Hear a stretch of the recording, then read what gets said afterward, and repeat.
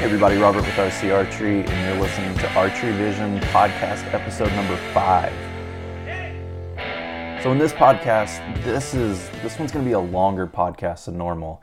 And I say that because a lot of it is just, it's going to be a recap. I haven't done one all week. I didn't have one out Monday. There was just some life and stuff going on. So I didn't get one out and decided to wait, record one for Friday. There's lots of stuff that's happened and a lot of things that are coming up. So it's going to be a really cool opportunity to be a part of the Archery Vision, deal. I've always said before, Archery Vision, I want that to be for everyone, for all of us, for archery in general. And I think I'm looking at ways and trying to find ways to bring us all together, try to help build, a platform there for everybody and to be able to give back.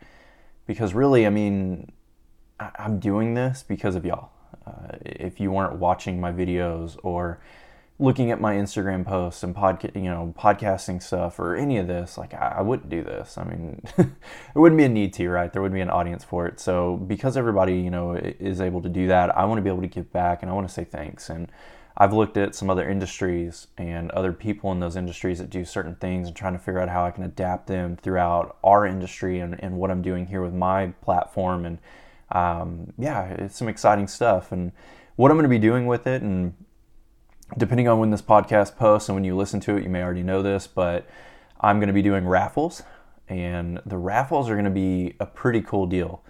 So I've got some different ideas on it. I want to see if it catches on and probably grow and adjust and adapt this over time just based off feedback and how everybody is, involved with this and what's going on with it. But my idea with it right now and what I'm going to be doing going forward and what I'm going to be starting today, if you're listening to this on Friday when this comes out on the 17th, is having 3 different ways of doing it. And basically during the week, my idea would be to have smaller items that I can raffle out and have say $15, buy-in for the raffle. That gets you a spot. And there's 25 spots that I'm going to do, as far as what I'm starting out here that'll be available. So 25 people can enter this. I'm going to do this probably at 12 noon Central throughout the week. I may change that time if y'all think another time is better. But that was my idea initially, kind of lunchtime for, Central time, maybe East Coast and West Coast a little bit earlier, but not too early. So it's only 10 there, but my idea is to have these be prizes from the $150 to $200 value range. You're gonna put in the the $15 raffle, but then have an ability to be able to win a $150 or $200 item. So somewhere in that range, but and do more than one at a time. So for instance, today we'll go over today and what I'm going to be doing on the raffle there. So I've got a TrueFire Synapse release, the thumb release, the Shrewd Optum Scope, the Hamskea Hybrid Target or Hunter Micro Rest, and then any set of Rogue bowstring that you can find on their website. Any of their models. They have multiple different models, but any of them on there that you would like.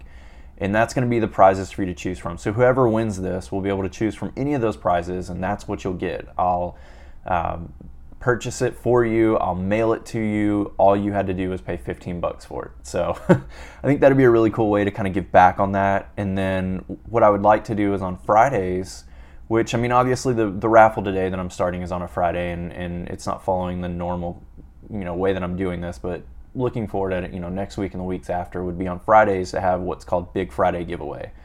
And on those, the prizes that you can win could be up to $500 or so dollars, somewhere around that $500 range. And tickets for that's $25. You can buy in. It's obviously a little bit more that you can win, so it's a little bit more to buy in. There's 30 spots available, and again, trying to launch this probably at noon and allowing whoever first come first serve basis. Whoever pays and comes in first, I'll assign you your number. I'll do the random number generator. There's 30 spots. The winner of that will have several items to pick through that value up to $500. So I think that would be really cool. You're paying $25 for the possibility of winning $500. And then the big exciting part of this is what I want to do is mega end of the month, or mega Fridays if it ends on a Friday, but just mega prize for the end of the month. And what I have envisioned for that and what I would like to do for that is to be able to raffle out a bow, brand new bow, and have some different items for you to choose from, some hunting bows and some different brands, some target bows and some different brands, and do it that way. And on that one, it would be most likely a valuation of a bow somewhere in the $1,500 range. So somewhere in the $1,000 to $1,500 range, brand new. I'm going to actually go into my local dealer. I'm going to video it all for YouTube. I'm going to walk in. I'm going to get the bow that you chose, whoever wins that, whatever model you choose. I'm going to walk in, pick it up off their shelf, take it to the counter, purchase it, and walk out, and then I'll mail it to you. I think that'll be a really cool experience. One, I'm being able to support a local archery shop and kind of give back to my local community here by being able to purchase from them. And I think that's going to be really helpful just to keep their doors open, help them with their archery endeavors, their league nights, or being able to offer more. The one that I'm wanting to do is Alvarado Archery. And if you're not familiar with them, it's here in the Texas DFW area. I talked with one of the gentlemen from there over the weekend, and they're wanting to start a kids league. I think this can help fund their kids league and help give back to what they're doing. So I think it's a really cool deal. The idea on this would be the raffle would be a $50 buy-in for the raffle. You can you can buy up to 3 spots. So if you wanted to do it, you could go up to 3 spots on your own.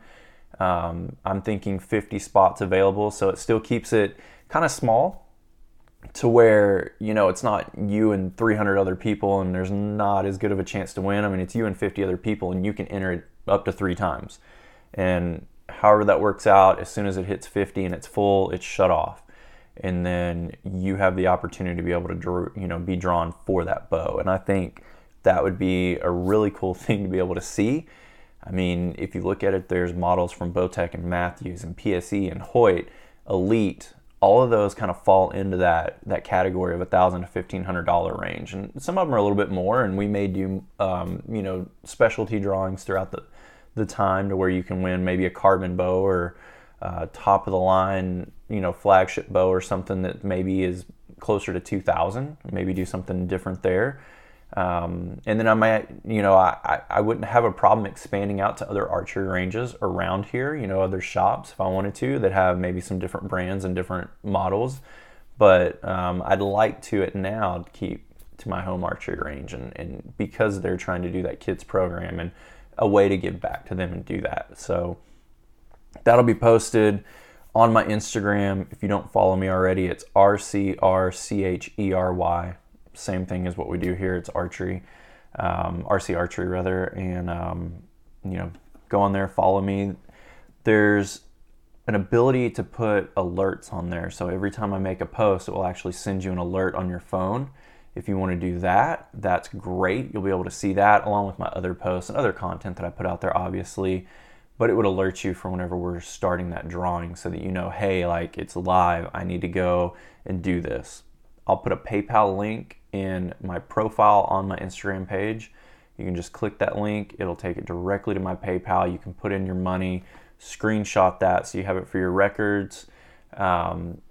Post on the, comment on the post and say, entered. And then I'll assign everybody a number based on when they enter and shut it down when everybody's done. And I'll probably adapt this and change it a little bit over time, as needed, and just, make it what it needs to be. But, starting out with some growing pains, but I want to do this, and I think it's going to be a really cool deal. And I'll do a random number generator. It'll be a live video on Instagram. You can see exactly what's going on, totally and completely transparent. And I'll just go on my computer, do the live number generator, pull it up, go directly to the person that won, announce it, and then I'll send you a private message, and we can get together and look for the shipping and everything. Kind of shifting gears a little bit, some other things I wanted to talk about. I want to give a Road to 300 update. I want to give a tournament update that I went into, and then go over some listener questions as well. So again, this is probably going to be a little longer, but I think it'll be a fun one, and it'll be worth listening to, especially on a Friday. Maybe you got some driving or something coming up this weekend, and you'll have some time frame to be able to listen to all this. But Road to 300 update. So I've shot a 300. I've actually shot a couple of them now throughout me shooting, and So I made it, and it's exciting and it's great. And I wanted to kind of go over what got me there, what I'm still working on and focusing on to make it more consistent, and kind of looking at new goals and talking through the goal setting standpoint of it too. So the biggest thing that kind of pushed me right over the edge was having a soft release hand, and then the way that I was aiming and holding on target, and just the connection in my brain. And what I mean by the soft release hand was, as I'm drawing the bow back, I'm actually allowing the fingers in my release hand to be more relaxed and soft. So I'm actually feeling the release pushing into my fingers. For me, I use a hinge, I use a 2-finger hinge, and I really felt it more on my index and my thumb as I'm drawing it back, and there's not a lot of pressure on the middle finger, and that's just how I prefer to do it. And then as I'm anchoring, I'm engaging the middle finger a little bit more as I let off that thumb peg, and that gets me to the click. For me, I need that middle finger engaged, but I don't want it too engaged, because if you get too much pressure on it, then it's harder to allow the natural rotation of that hinge to kind of rock and roll from my index to my middle finger and kind of to operate and work the right way. So what I'm doing with that is by allowing that hand to be soft, I'm really, like, from a feel standpoint, trying to explain it to you. What I'm feeling is holding on target and getting to the tension needed to hold steadiest on target, and then trying to maintain that and increase it just a tiny bit.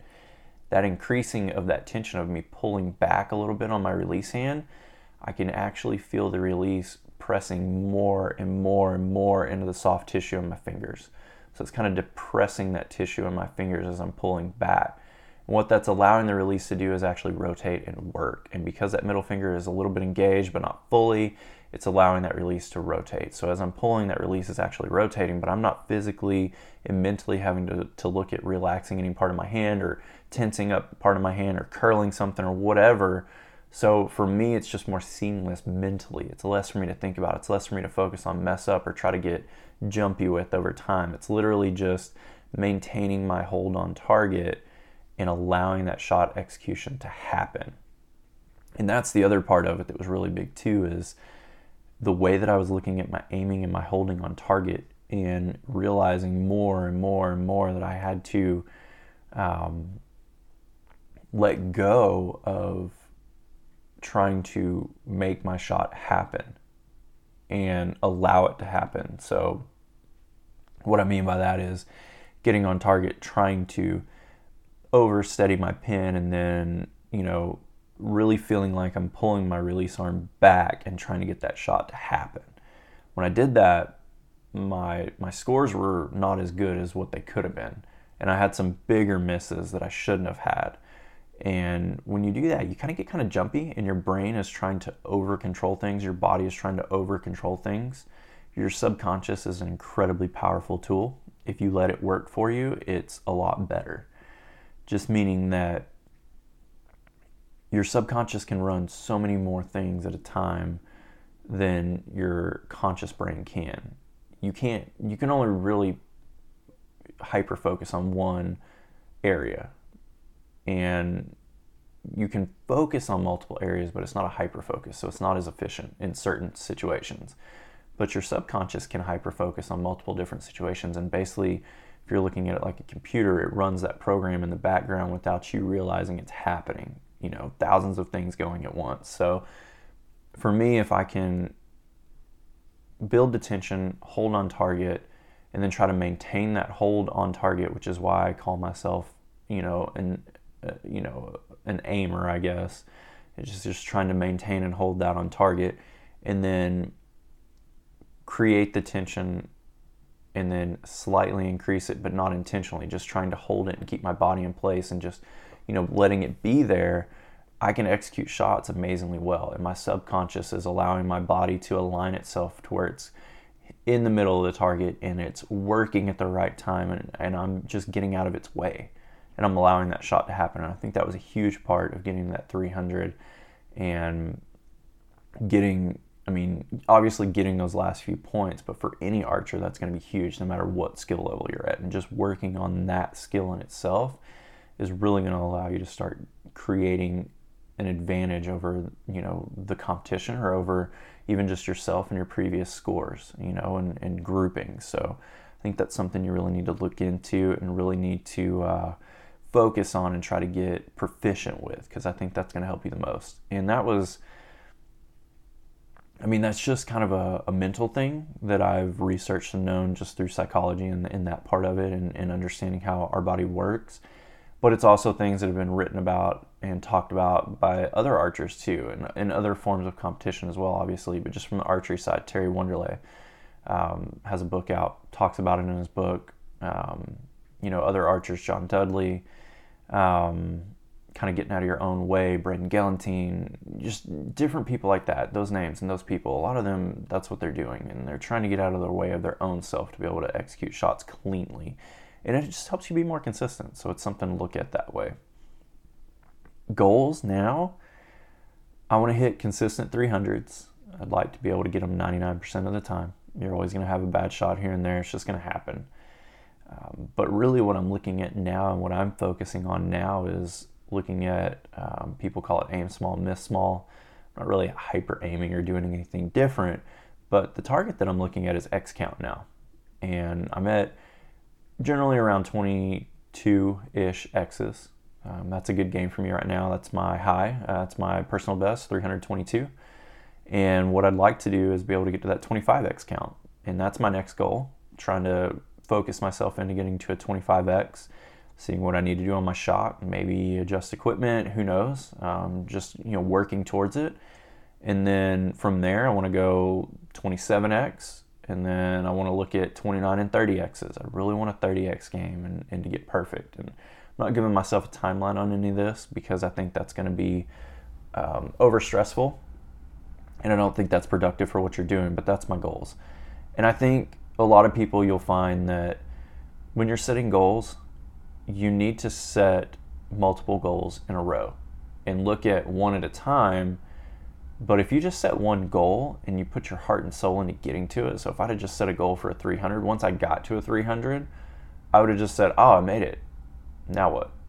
It may be I stop shooting, or maybe I relax, and it gets worse and I digress. So I don't want that to happen. And you see that a lot. Especially in high-level athletes that have I want to make it to the Olympics, and they get there, and they're there, and they do it, and then it's over, and then it's almost like a depression mode because they don't have anything else to work for. So for me, I'm always working, and I'm always looking for new goals, and I'm always going to the next goal. And if I put up, knowing going into it, I wanted to get to 300 again, but I knew that I wanted to get to a 25X and then a 28 and then a 29-30. I already knew that goal and I wanted to do it. Honestly, I think the 30X goal is an incredibly long-term goal for me. And that's something that I'll be pushing towards for a long time.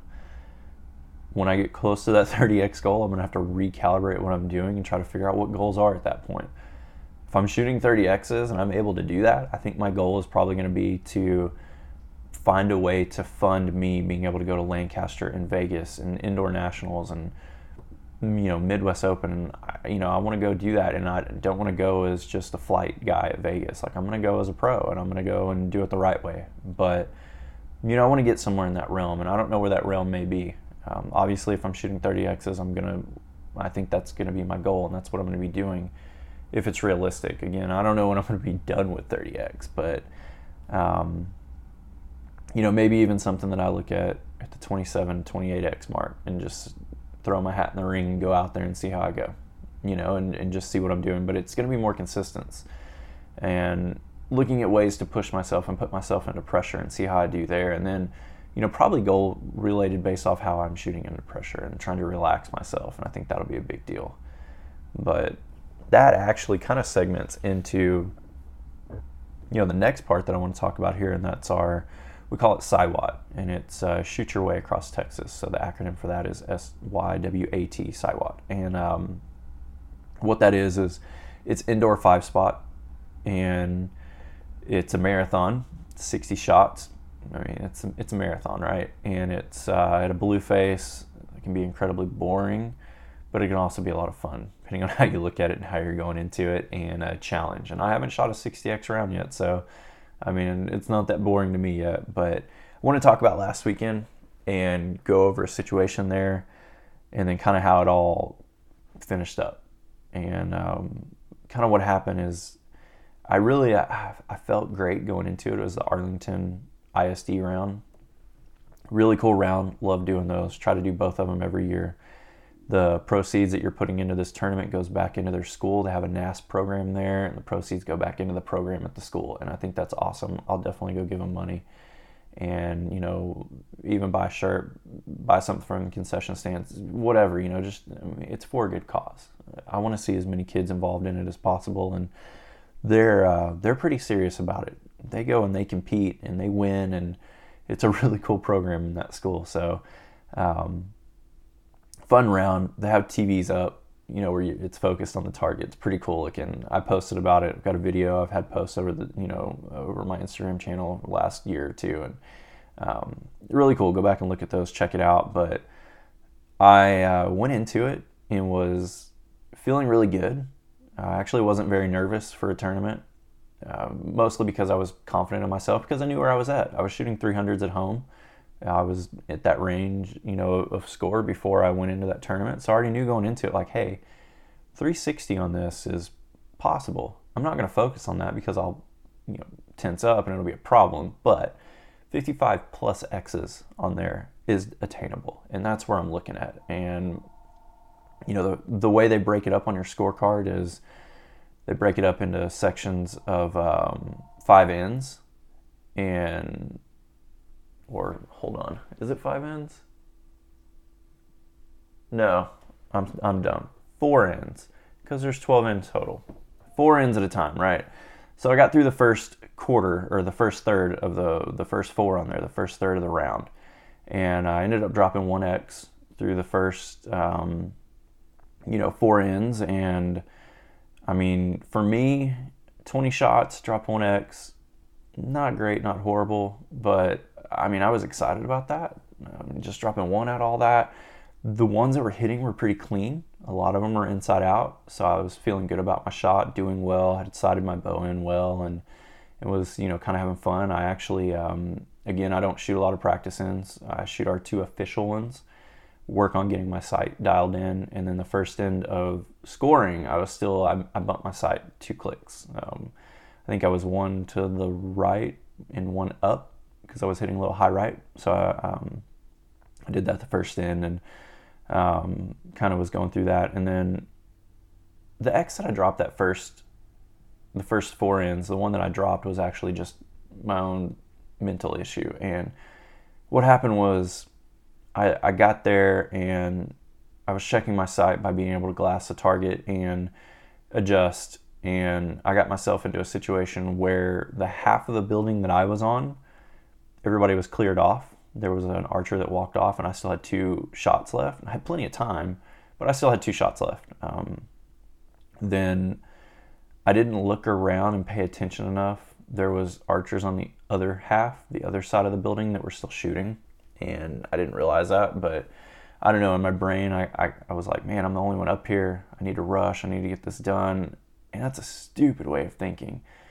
And then, the first shot, I did kind of rush it. I hit an X. It wasn't super clean. And then I was like, hey, that's dumb. Like, you're up here. You have time. Why rush? Let's just do this. And then I got up there, and I'm working through my shot. And I don't know, you kind of get that feeling where all eyes are on you, whether they are or not. And it kind of gets to you. And that's what I let it do. And I just let it get to me. And I got a little weak in my shot, a little timid, trying to over-aim, and dropped an X low right, collapsed. And, just kind of laughed a little bit about it afterwards. There's really nothing else you can do. I don't want to get mad about it. I'm just going to laugh it off and be like, hey, I messed up. I'm not going to let that happen again. Especially considering after I shot that, I looked around and there were still people on the line down at the other end. I think there was like 3 people still left besides me. And I was like, oh, stupid, whatever. But it happened, right? So I was fine. Went into the next 4 ends. And the first end was fine, 5 X's. And then the next one that I shot, I had a 4, which, if you aren't familiar with the blue face, it's kind of like looking at the 8 ring on a Vegas face, or getting out into the red on a World Archery face. And I mean, it wasn't real far out in the fours. I mean, it was out there though. And I looked at it, and height wise, it was perfect, dead center of the target, but just right. And it happened on my third shot of that end. I dropped another X. I think it just mentally kind of got to me like, hey, what happened? Why did I shoot a 4? What was going on? The pin was in the middle. Shot broke well. It felt good. And then, wow, it hit way off. The other X that I got that I missed, it was kind of close. I mean, I don't know. It was there, right?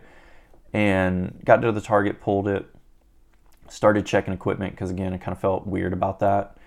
But I was bottom line, so I was next up right after pulling, so I didn't really get to check everything over real well. Shot another end, dropped another X, kind of had an outlier. It was in the 5, but it was out there.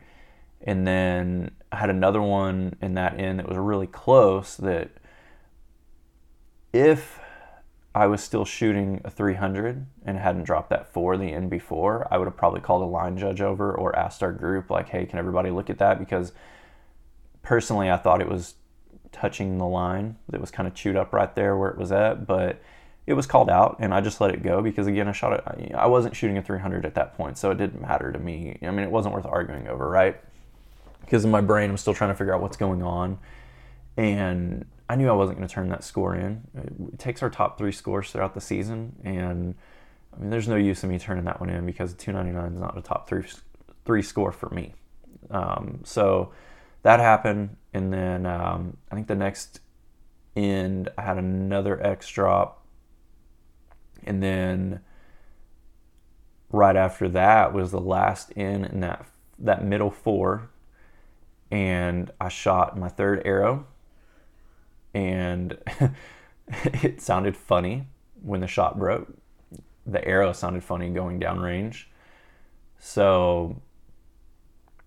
And it hit way off. It didn't hit a 4, oddly enough, but it hit off. It missed the X, and it just sounded funny. And I've heard that sound before, and as soon as it happened, I was like, I know that sound. All right.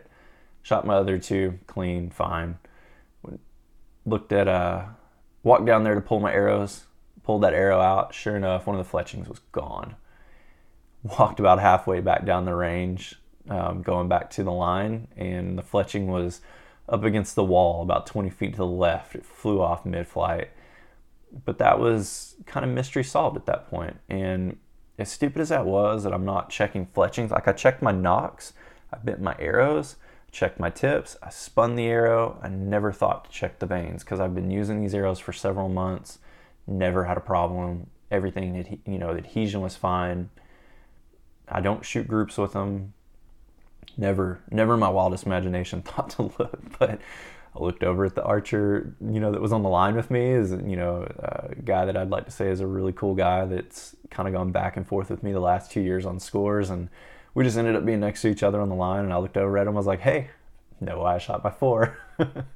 We laughed, and we were like, hey, it happens. He had equipment issue with a rest earlier in the year, so I mean, it happens. Crazy, unfortunate time, but it happens, and I took that arrow, put it down with my stuff off the line, took the vane, put it in a bag, so I'm going to take it home, and, traded it out. And from there, the last 4 ends, I was fine. Inside out X's all the way through.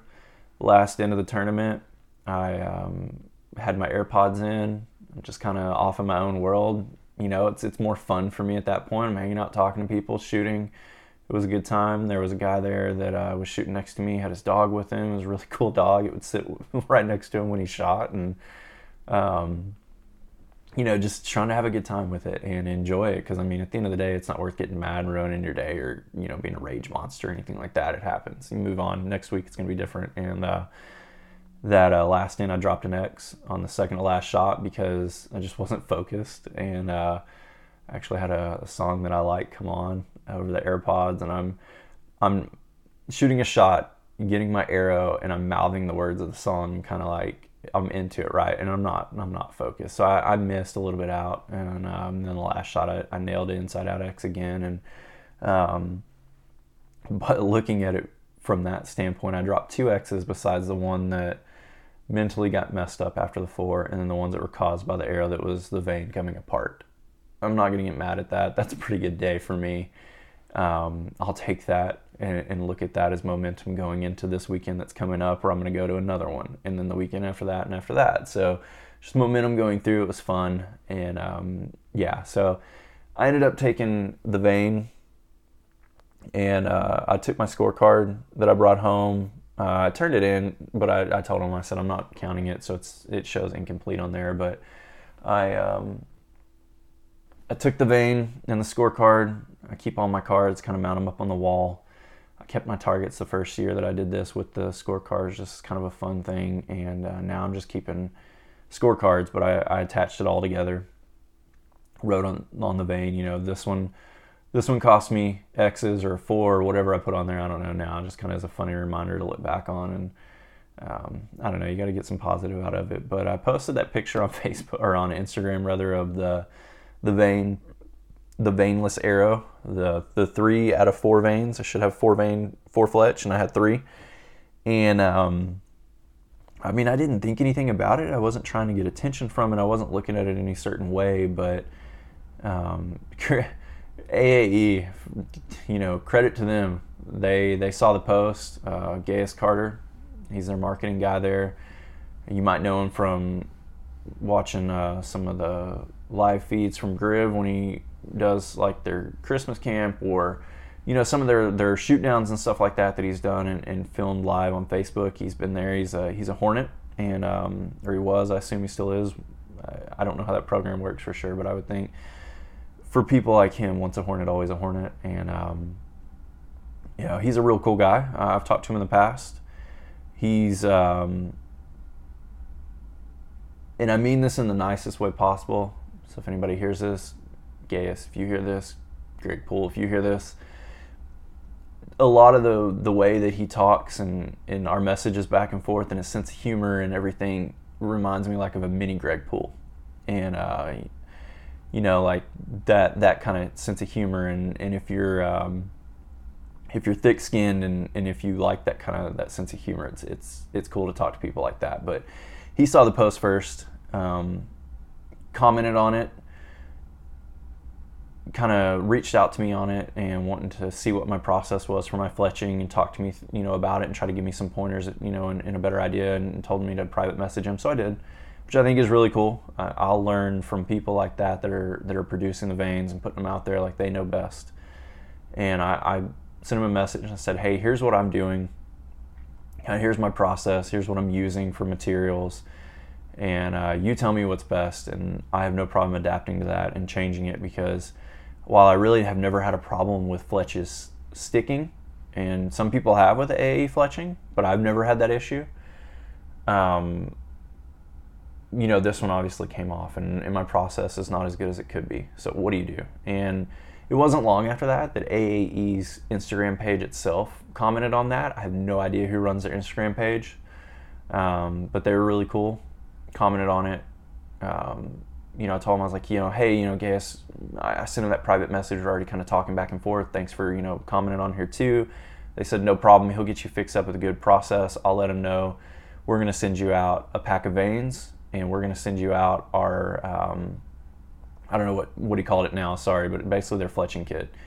And I thought that was super cool, because I didn't ask for that. I didn't need that. I have no problem going. It's not like I'm going to be, like, AAE sucks and I'm never going to buy their stuff again because a vein flew off at a tournament. Like, I wasn't shooting for 50 grand in Vegas, and if I was, well, shame on me. I should have checked my stuff better and made sure it worked better before I went. So, kind of shame on me anyways, but, whatever. Like, I'm not mad. And, but I thought that was really cool. And he did. Gaius messaged me back, told me the process, said, what's your address? We're going to send this out to you. And, I'm going to get that and refletch my arrows and kind of report back. But I want to talk about it on this podcast here and tell you what he told me as far as the way to do it to get the best results. And if you followed AAE and looked at their stuff and gone through it, it's nothing new. They've talked about this before. And there's a couple parts. Well, there's one part that I've never heard talked about before. I'll say that. And I might have missed it, but I've never personally heard it, so I thought it was really cool. It's revolving glue types. and then, just kind of go over the full process. So 2 things that I was doing differently. One of them from what he said to do, and one of them is the type of glue, and then one of them was the wipes. I wasn't using wipes, and I didn't use the wipes because I was using wraps, and I don't know, I never thought about it the same with the wrap as not with the wrap, but I can totally understand where they're coming from, and it makes sense. So I'm going to go through it. Basically what they're saying is what you need, obviously vanes. You need their primer pin. It's an acetone primer pin. That primer pin helps break down the material of the vane and basically think of it as like opening the pores up. Like think of it as pores on your skin. It's opening that up. It's softening that material. It's allowing the glue to adhere to it, soak into it, and create the bond. And that's a big part. One thing they did say is you can't try to rush this and streamline it where you're putting the primer pin on a whole bunch of veins at one time and then fletching over the course of time. It dries out, and it really, the effect of what you're using, what you're wanting to do with it, it goes away. So for me personally, I'm not an archery shop. I'm going to do one at a time. I'm taking the vane out. I'm putting it in the archery jig that I use. Me personally, it's VaneMaster Pro from Last Chance Archery. Now, there's some things to be said about that, on a side note, and I'll get to that in a minute, when I'm talking about my process, but just for you to think of too. But putting the vane in there, and then I'll use the acetone pin or their primer pin on it, and then I immediately let it dry, and as soon as it's dry, it's glue, and then it's going into the jig and being fletched. But that's just kind of give you an idea. I don't waste that time of putting it on there because I want it to work. But back to the process side of it. Basically, again, I use wraps. So put the wrap on. After that's on there, they said take the wipes that they have and wipe down the wrap, because there's oils from just the material of it, people handling it, printing it, using it. And what he also told me is those wraps, the wipe on there will help prime the wrap to allow the glue to do the same thing, kind of soak into it and adhere to it and bond to it so that you can really put everything together and get it on there. And I mean, that's something that I wasn't doing, and I think that's probably the breakdown of what I'm looking at there, is really just that wrap, and what I'm using on there, the, just material, not allowing it to stick very well. So once that's done, get it in the jig, don't touch it, and then go through the vane process. Put the vane on there, use the primer pin on it. The glue next, that's the other part that I'm gonna change, and what he explained to me. What I've used for a long time now is Loctite Ultra Gel, that control gel. Gel glues have already been slightly pre-cured. So the ability for them to sink into the vane material and into the wrap material and adhere all that together is compromised a little bit. There's applications where this will be fine to use, obviously, but when it comes to vanes and arrows and attaching them, a non-gel style glue sounds like it would work better. It's a little bit stronger, a little bit more potent. It's not as diluted. That's the other side of it. So the AAE Max Bond glue, that's a perfect one to use. I've got that in the past. I actually got it before I was going to make the arrows. The vane flew off, and then the order that I put in, not from AAE, it was from another company, but it was that AAE glue. The tip of the glue had been compromised, and the entire bottle dried out, and it was all stuck together. I didn't have time to worry about it, so I just grabbed Old Faithful Ultra Gel and just rolled with it. But I'm going to use that. That sounds like to be different. And then for me with the VaneMaster Pro, the wires don't quite hold the vane on as well as you would hope for. So I like to put a little bit of pressure down on the midpoint of the vane with my fingers, and I leave that on there. Typically, I found around 15 seconds, at least with the Ultra Gel. That may change, but around 15 seconds holding it on there, it's on there well enough that I can pull the jig off. It's not loose, it's not coming off, nothing bad's happening. So that's kind of the process on it, but that's what it told me as far as using the wipes, obviously using the primer pin, and then using a non-gel glue and why all of that makes sense. And I thought that was really cool. I wanted to pass that on. It's good knowledge to have. Probably put that in Instagram post and on Facebook or on a YouTube rather too, but y'all are going to hear it first here on these podcasts. So I think that's really awesome to look into and really, to be able to do in the future. So passing that information on, letting you know. All right, guys, listener questions. Some of these are from Instagram and some of them from Patreon. So if you didn't know, I have a Patreon channel. It's a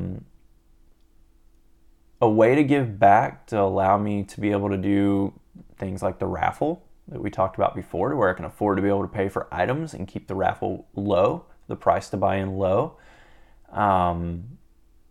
It's ways for me to get products to be able to do reviews, better products for podcasting, for videos, just all of that. And there's different levels. One of them is just a thank you. It's a $2 package. One of them is a $5 that allows you to be able to ask questions on it for these podcasts, and it's priority basis. I will always answer those questions in the podcast where you don't have to wait and you don't get skipped over. And then there's a $10 one, same thing. I'll answer your questions, obviously, that comes along with it. But then you get some discounts for like my coaching, and then just, some other things that go into it too. And all that's on there. You can find it Patreon and look up RC Archery, RCRCHERY, and it's all there. So let me start out with these questions and, just kind of roll through this. So Elite Archer 75 asked me tips on holding steady and tips on follow through with your bow arm. So the way that I look at this is, I'm going to go through the follow through first. It's a little bit easier to go through. It's a quicker one to get to. Your follow through is a byproduct of your shot. And whatever your follow through and your movement when that shot breaks on your release arm and your bow arm, that's directly showing you what you were doing prior to the shot happening. If the arm drops, you didn't have any tension in it. Maybe you were high on target, you were relaxing the arm, trying to get back to the middle, even subconsciously, and the arm is dropping some. If it's going up, the opposite, left, right, could be some issues going on, just looking at it that way.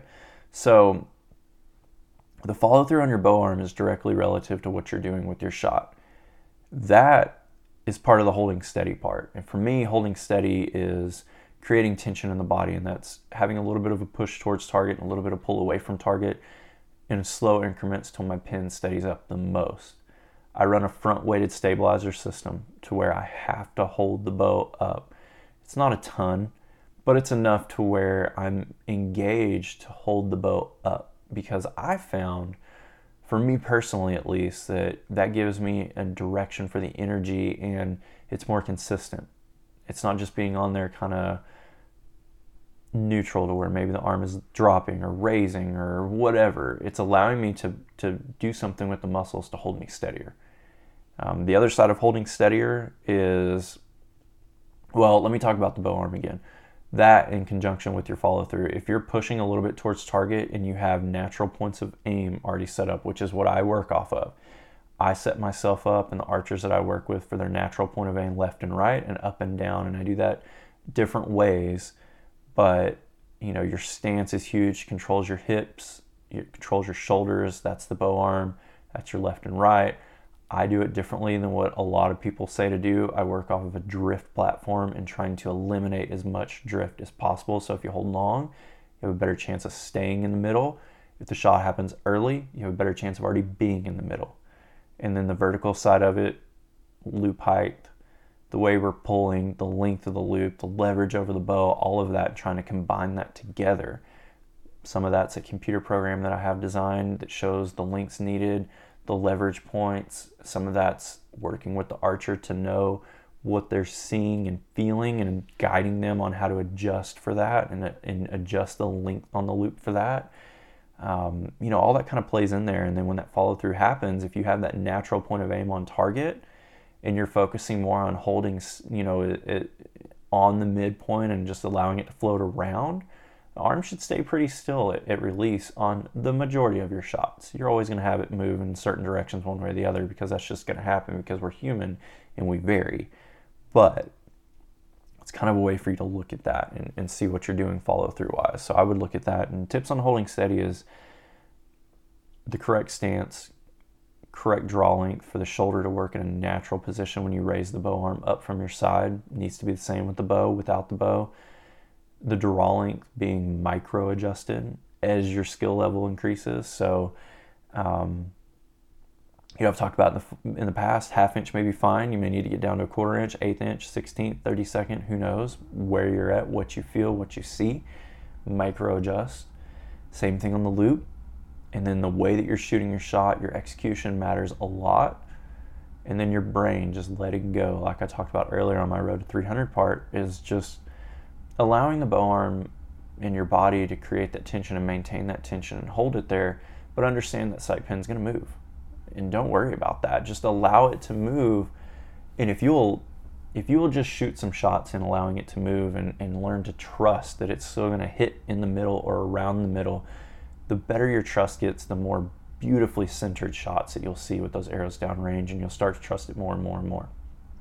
It's an ongoing battle. I still frustrate myself with it and work with it and focus on it, but that would be how I look at it as far as the holding steady on target. JWEL7704 asks, same bow but different setups from indoor 3D, stab weight, scope pins, etc. So using the same bow for different things, and it's not ideal. I can tell you that. You're going to either be moving things around a lot, which it can get really in depth if you're using multiple size arrows. So if you're using like big arrows indoors, small arrows outdoors, I mean, you're moving rests around. You can mark everything, get it back. It's not always going to be 100% perfect. I don't personally like doing that, but I know it's a natural thing to do sometimes. I don't know. I try to keep it as close as I can, or I look at what game am I going to play most, and I set my bow up for that. And then I try to get, some sacrifices maybe there. Like I shoot indoor the most, dabble with 3D. I shoot known in 3D. I can take my setup, 26s, and I can put 23s on my bow. I don't have to move my rest at all. It just worked out to tune really well because of the way that I set the spine up and adjusted the arrows and tuned it. And then I just work off point of impact on my sight. Probably isn't the best method. The rest probably needs to be adjusted a little bit more for absolute accuracy. But I can shoot a 300 with my 23s on a Vegas face just like I can my 26s. So I'm not sacrificing a ton that way. I get a little bit more speed. It's a little smaller arrow, so I can sneak it in there on the 3D targets. It kind of helps. But I use a sight setting for indoors. I just look at the numbers, have it written in my phone, know what it needs to be, and then I get a sight tape with the 23s for 3D. That's kind of the way that I work with that and use that. I use the same stabilizer weightings, all of that. Like the stabilizer weightings I don't change because I set it up for what holds best for me, and then it holds best for me everywhere. I don't go extreme on my stabilizers. If you went extreme on an indoor stabilizer weight setup, you probably need to change it for when you go outdoors if you have up and downhill shots, because the bow is going to want to twist and pull and torque, in weird ways, but I don't do that. So I don't have as many issues. My scope, my pin setup is the exact same. I don't shoot world archery rounds, so it's easy for me. I don't have to worry about the light rule. So I shoot my indoors with a Zeros sight light. I use a clear fiber 19 pin. I can adjust the lighting on it, the brightness, which is one thing I did in Arlington this week. I went down on the brightness from shooting outdoors, which my indoor practice is outdoor-ish, a little bit more light. That helped me get the consistent sight picture. Right at first, the pin looked huge and I couldn't see what I wanted to see. I can drop the brightness down. It takes the overall size of the pin down with what I'm perceiving with my eye. And it was easy. I do the same thing with 3D, and sometimes that needs to change target to target, because if you get a really dark target, a really dark area in the woods, you may need to adjust it. And then if you get out, in a brighter area, you may need to adjust it again. So that's good for me.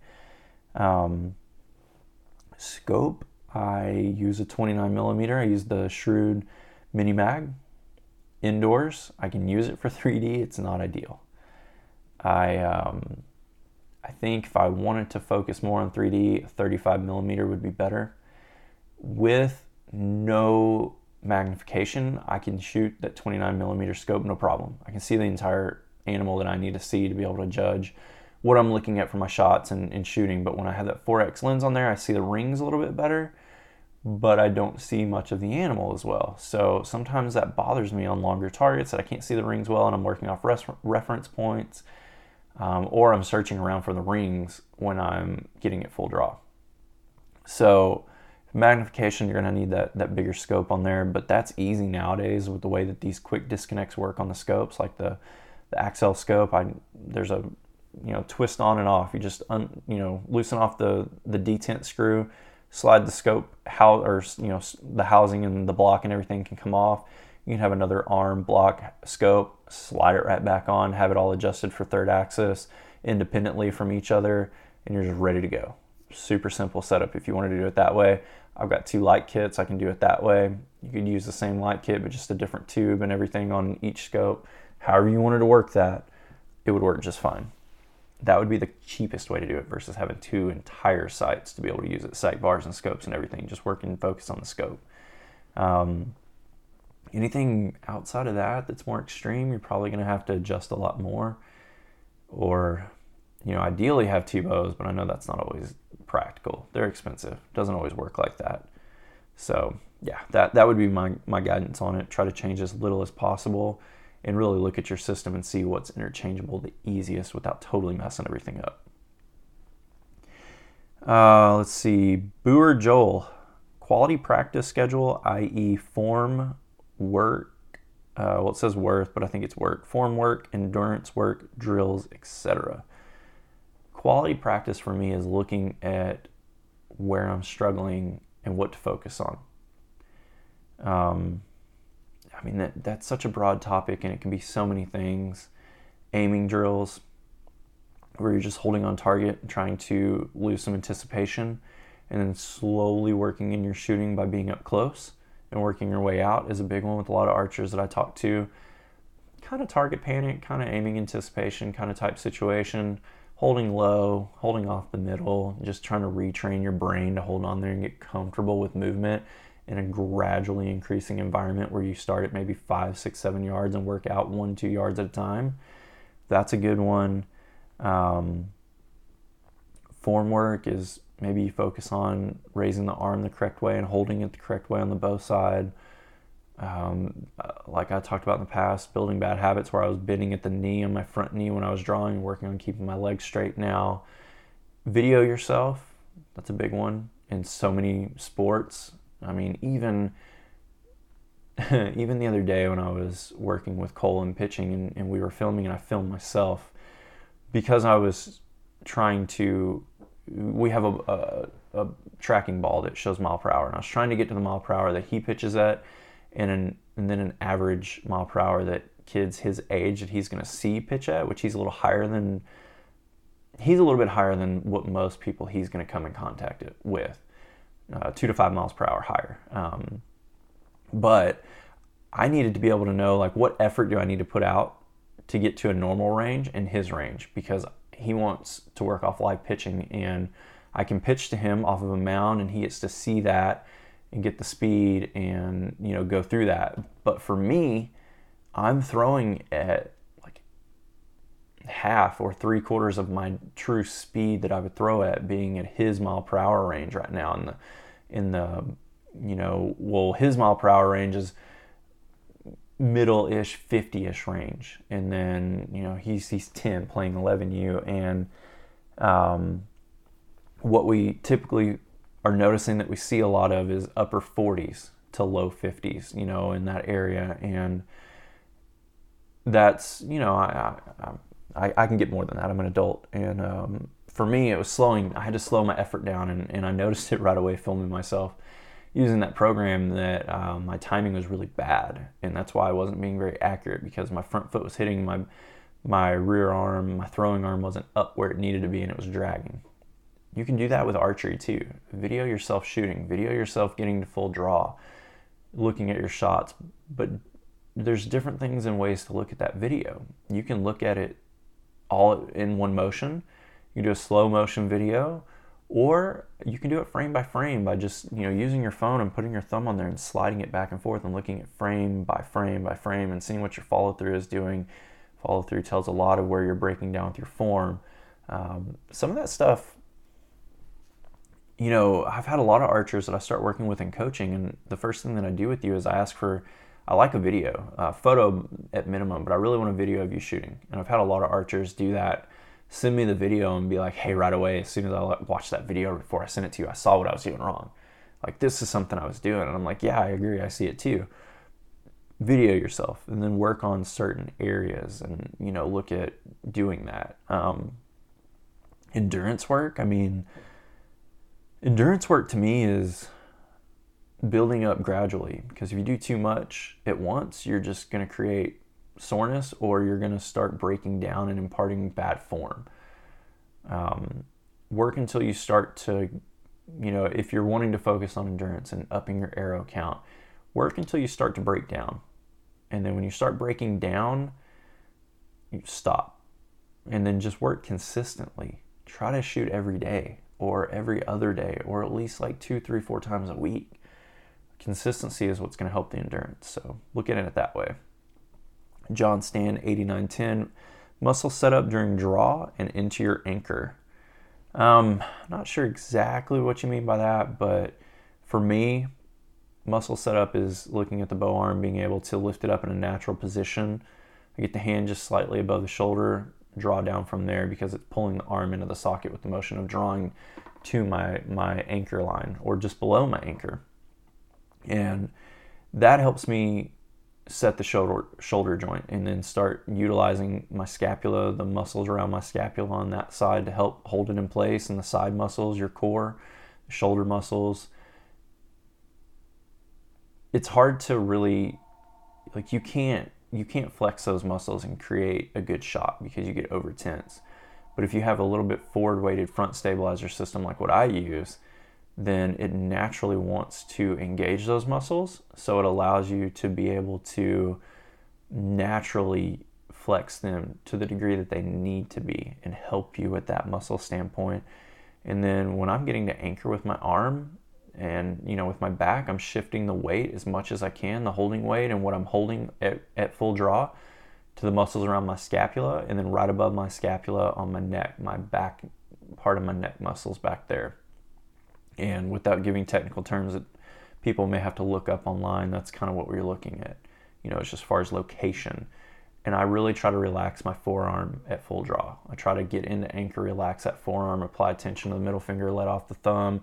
All that kind of happens at once for me now, and that's what gets me to my click. But then it allows the hand to be softer. So as I'm using the muscles in my back and then my shoulders and my neck and all that, like those bigger muscle groups, they last longer. They don't fatigue as easily. They'll hold you steadier, especially using the core muscles in your back and your sides. Really, you're going to be engaging your stomach to a certain degree. That's all going to help you hold steadier on target, and that's what I'm looking at. And I have tension in my forearm and in my hands on both arms, but it's not a lot. And I try to be as soft as I can in my hands, because that really helps me execute my shots. And it keeps me from torquing the bow or having any misses imparted, because my hand is tense and I'm pushing somewhere on the bow with my bow hand. TKLB22 asks, arrow tuning with weights. So I use top hat points, and I use screw-in weights that go on the back. They're brass, and that's what I use in my indoor arrows. I use an arrow program on Target 2 software program where I get close, and then I know a range that I want to look at. And it's basically just the green range that I'm focusing on for the most part in that area, from stiff to soft within that range.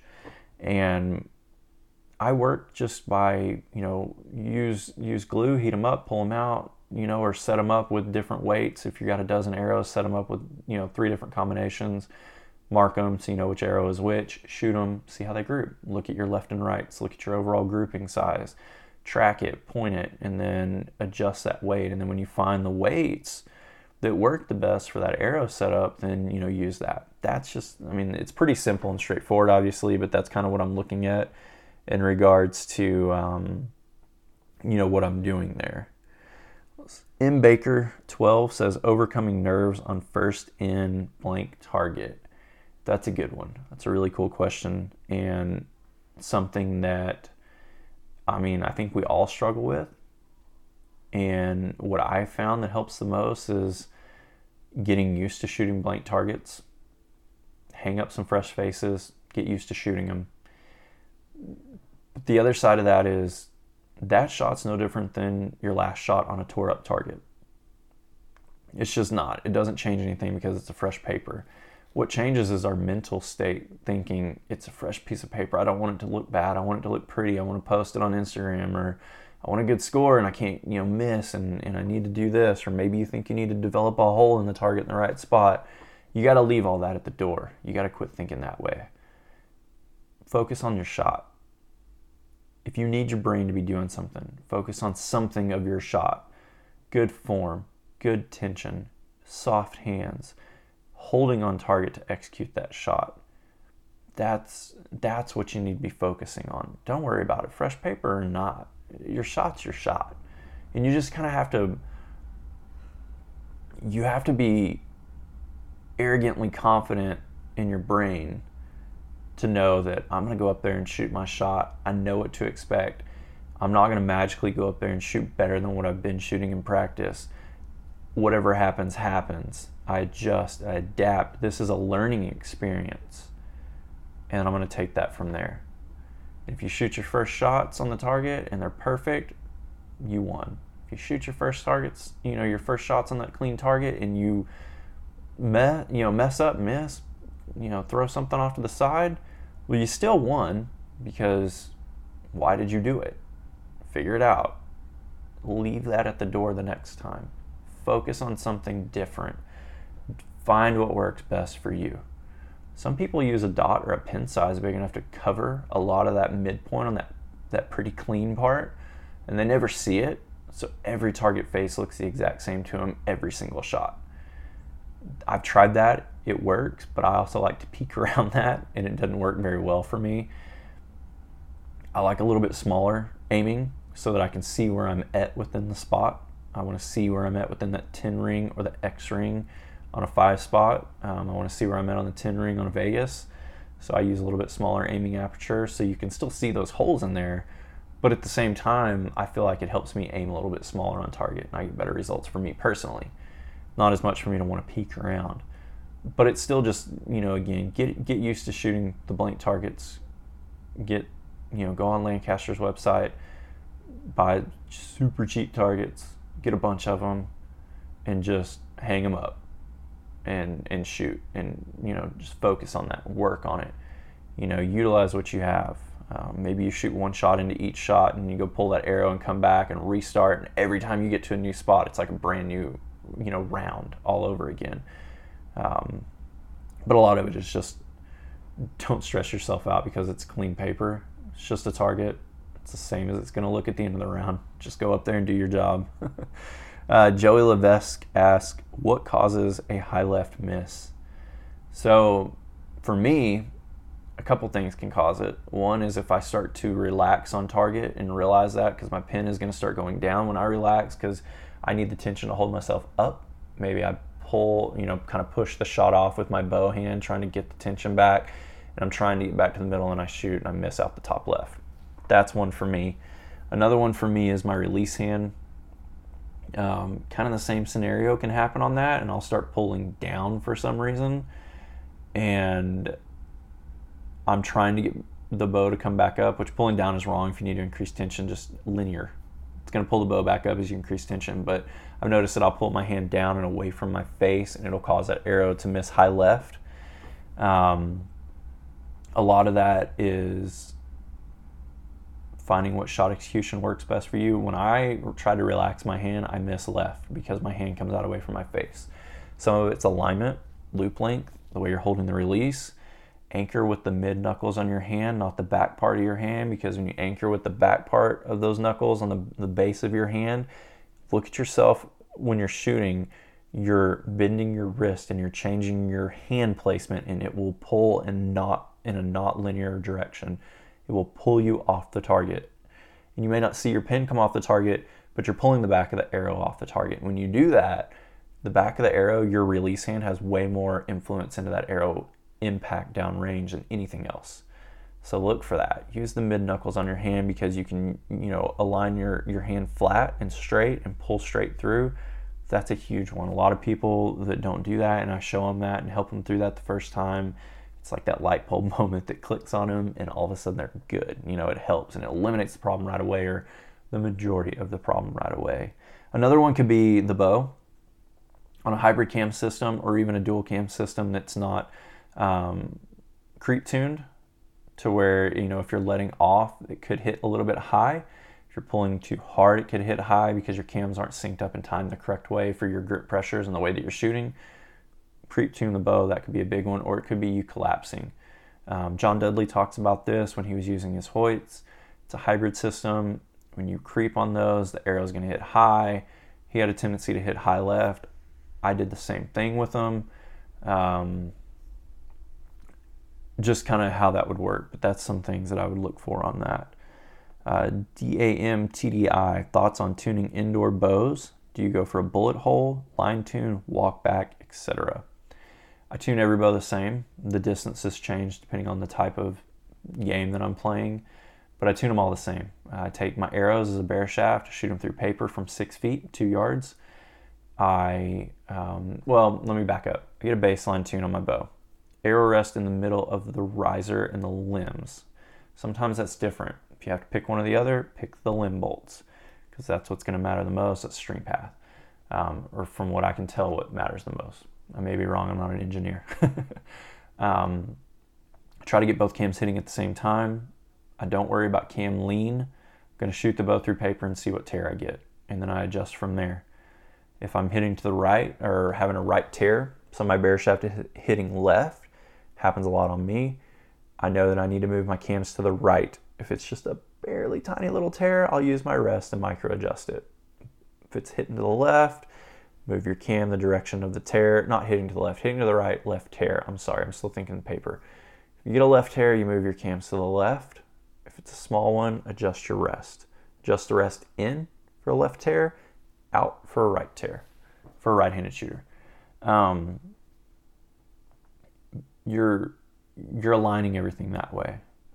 But there's a couple different ways to look at it. You may not want to do a ton of movement on the rest and the cams until you shoot a few bare shafts through target and spine index them. So I shoot them, they're marked, I know which side is what. I adjust it by turning the knock a little bit, or I just flip it 180, shoot the arrow again, see what happens, adjust it in 90-degree angles from there, and then adjust it down until that arrow is closest as I can to a bullet hole. Once I do that, I get all my other arrows and do the same thing. And I'm doing two things here. I'm adjusting the arrow to where they're all flexing out of the bow the exact same way. That helps on consistency. The spine is reacting the same way coming out of the bow. I'm getting the easiest tear that I can based off the bow setup, so I'm moving everything as small as possible after that. Keeps you from getting way out of whack with things. It keeps you from having to move everything a whole lot. And then from that point, I'm trying to get a bullet hole in paper. Once I get them all spine indexed, I try to get a bullet hole with my tuning. Doesn't always happen. Sometimes bows, the knock travel is just not okay. It's not going to work. Sometimes the spine is just too far off. If you're using crazy stiff indoor arrows that don't have different spine weights on them or spine markings on them, looking at that. So I try to get a bullet hole. Doesn't always happen. I try to get as close as I can with a bare shaft. You got to work on form with this too. Natural grip is good. Make sure your grip pressure is solid to start with. Make sure your type of grip style is solid to start with. I've got posts on that where I talk about it, what I prefer to do, what I teach to do. Make sure you're not doing anything different than what you normally would. Face pressure off the bow, not relaxing, not overshooting, just making a normal shot. And then from that point, fletch the arrows, shoot them through paper again, make sure I'm not getting any kind of crazy kicks, contact, maybe get some spray foot powder, spray it on the arrow, make sure it's not contacting anything, make sure it's all working, micro adjust the knock a little bit more. If I need to adjust for clearance, that's fine, it'll work. And From that point, I'm done. I shoot at 6 feet through paper. That's all I do. I go outside or I go to the range. If I'm working on an indoor setup, I prefer to shoot at 20 yards for my first shot. That adjusts my sights. Step back to 30 or 40 yards, depending on the arrow weight, size of the target, what I can get to in the range. And then I adjust my rest. And then I go back and forth until everything's lined up. And it's just micro adjustments. It's small adjustments, not big ones. If you did a really good job on paper, you're not going to have to worry about this. I like to torque tune. I've talked about this in some of my instructional videos and some of my YouTube videos. The instructional videos that I sell have a really good guidance on it. I've got a pretty good guidance on YouTube now too. That helps a lot. I really think torque tuning, I'm a big believer in that. And then I group tune. And group tuning is just micro, small adjustments on the rest, up, down, left, and right, until you get flyers gone, until you get the group size you think you're going to get. And that's going to change as your skill increases, and it changes day to day. Some days you shoot better than others, so don't just do it all in one day. Make sure you're doing this all in a good scenario. Don't rush. That's kind of my ideas, and I do that the same on all of them. I get back a little bit further on an outdoor setup, but that's the general idea of what I do. Jason Borey asks, mental preparation for tournaments. So I have a YouTube video that's out now that was previously a Patreon only video. I released it out in a group of videos recently. If you go on my YouTube channel and check that out, it talks about dealing with tournament nerves and just kind of looking at it. But I think it also goes back to like that clean face talk that we had earlier, is prepare yourself in practice, know what you're going to shoot. That creates confidence, and don't go into the tournament with any unrealistic expectations. Use your tournament as a learning experience. It's practice for the next one. And if you'll think of it that way, it's so much easier. It's not life or death. We do this for fun. One tournament is practice for the next. So just, watch that video. That's kind of my other ideas on it and just my thoughts. Tommy Swart asks, exercises specifically for archery, gym exercises specifically for archery. I actually went through this. I think, Tommy, you asked this on a live feed that I did the other day. Someone did. I think it was you. But I'm going to go through it briefly here again. One that I like to do, and I've videoed this and put it on my YouTube channel as a Tuesday's tip of the week, is getting weights, standing straight up, lifting up to your side, just straight up with the weight, the dumbbell. Keeping your hand at level of your shoulder, slightly below it. It puts a little bit more strain on the muscle system. You're holding the weight more. Focus on using your back and your shoulder and your neck muscles to lift the arm up, and then hold it still. Hold it there for like a second. Lower it slowly. Fight the weight when you lower it down, because that's what we're looking at for archery. That's a good one. I love that one. That's the one that I get the most out of for holding on target. John Dudley has a video that he put out recently over, it's basically a ball. I think he has a soccer ball that's got some air taken out of it. He puts it up on the wall, pushes into it, rolls his hand around, talks about the motion on that, using that for the small stabilizing muscles in the shoulder. I haven't done this yet, but I can see how that would be extremely effective in burning out those little muscles inside your shoulder and then strengthening them, that's your stabilizing muscles. Smaller muscle groups in the shoulder joint, you need those to be stronger. So I'm going to look into that and start that one. I think that's a good one too. That's the ones that I use. Outside of that, just general exercises. You can do a lot with body weight exercises, pull-ups, chin-ups, push-ups, things like that. Simulate the draw if you want to on a cable machine. I try to stay away from simulating the draw though, because drawing the bow is going to be different, and sometimes just shooting is your best bet. But I don't want to overtax the muscle of drawing the bow in that motion, because it'll just wear the shoulder down if you're doing it incorrectly. So just try to be careful in your exercises. Just general physical condition will help. And then the other one that a lot of people overlook is getting your cardio in. And that's important, because when we're nervous, whether we're hunting or shooting a tournament, our heart rate spikes. The better in shape we are, cardiovascular wise, the lower our resting heart rate is, the lower it will be in those moments. And if you can get your heart rate to slow a little bit and be a little less intense, it'll help you with your hold on target. The faster the heart rate, the more you see it in your sight. The harder the heartbeat, the more you see it in your sight. So if you can control just that movement there by doing that, by helping you with, cardiovascular wise, by exercising, that'll help.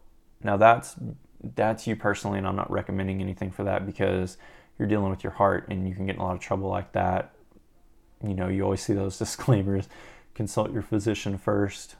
There's a lot of different exercises. Do it smart, do it safe, build into it slowly. I'm not a big believer in overworking yourself. It doesn't do any good. You're stressing the body and you're putting in an unnecessary strain on it. We're not needing to do that. But being an athlete will help you in archery because, like Braden Gellantine's talked about it in the past, and I feel the same way, and I'm around his age. If you look at the younger archers coming into our sport, they are no longer people that just weren't good at stick and ball sports and they decided to do archery. These are athletic kids like Cole that can go out there and play select baseball at a majors level and play at the highest ability and perform, and he can compete. That kid is super athletic. He can shoot a bow extremely well. No more than he practices, no more than he shoots. He can just pick the bow up here at the house, put some arrows in the middle of the target, put it down, may not touch it again for 3 months. But his body is in really good shape. He has really good balance. His core is really good. He doesn't stress out in a lot of situations because he's in a lot of those situations. These are the kids coming up.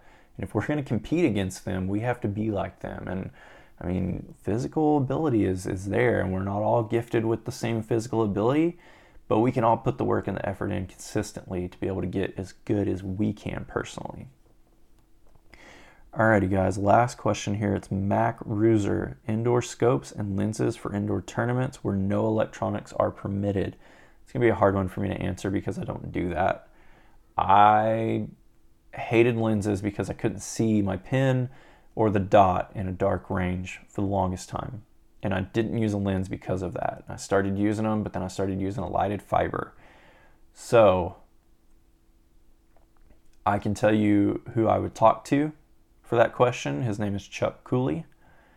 He is, I think he's co-owner still, maybe not. I know there's AAE owns Feather Vision now, I believe. I don't know how all that works anymore. I didn't get into the logistics of it, but he still works with Feather Vision lenses. He's an optometrist. He's incredibly smart, and he can guide you and help you with that because he's been there, done that, and I haven't. That's who I would go to because for me personally, I use a 4X lens. I see some movement. It's not a lot. I can see the target. I saw the target already really well. The lens helps me see like really detailed versions of the target with a 4X. A lot of people use a 6X indoors. I wouldn't start there, especially if you're not used to a lens because you see more movement and it'll freak you out. But I use a 4X, it's been a great deal. I use a Specialty Archery Peep. I can adjust aperture sizes on that to see what size that I needed, and from there I knew what size aperture to get for a clarifier. Clarifier helped clear up the sight picture that of what I was seeing, see the target a little bit clearer. I think I'm using a 0.5 with that 4X. Some people get away with no clarifier at all with the 4X lens. It's a little bit lower power. Some people need a 1X, or need a number 1 clarifier rather. It really depends on your draw length, your scope length, your sight length rather, for how far that scope is away from your face, how far the peep is away from your face with your string angle, how your eyes look and perceive things. Everybody's different, so you have to kind of test with that and work with it. But that's personally what I did. It doesn't get too dark in situations, and with the lighted pen, I see it perfectly. So that wraps up the podcast today, ladies and gentlemen. I went over an hour. That was a long one for me, not a long one for a lot of people, but it's kind of getting there. And kind of good to circle back around to the Patreon stuff. I'm only allowed so many minutes, basically, is how I like to look at it, of podcasts. And if I reach over that limit, Podbean on my free plan is going to say that's all you got. So I've tried to keep these pretty short. This one is longer because it needed to be. I would rather probably do longer ones like this or mix them in here and there. But But again, that's kind of where that Patreon stuff comes in. Like, I like to do these podcasts, and if you're liking them too, that support on there is going to allow me to be able to pay for an ongoing subscription to buy a bigger, memory bank with Podbean, to where I can, create longer podcasts, and they'll be able to function and stay on there, and I won't have to worry about getting to a certain point and having to stop. I can continue to put these out more frequently throughout the week, throughout the month, and get more information to you. So if that's something that you feel in your heart that you want to do, not to sound like a church speech, but if you feel compelled to do that and you want to do that, I mean, it's super appreciated, not just from me, but from the people that listen to these podcasts and watch the videos, people like yourself. But I appreciate everybody for listening to this today, and I hope you got some good nuggets out of this. Look for those raffles. It's going to be fun. I'm way over on time for when I was going to announce the raffle today, but I'm still around the 12 noon time because I went too long on this podcast, guys. So you're getting priority right now, but I'm about to launch that first raffle and get that out there. So y'all have a good day, good weekend, and I'll talk to you soon.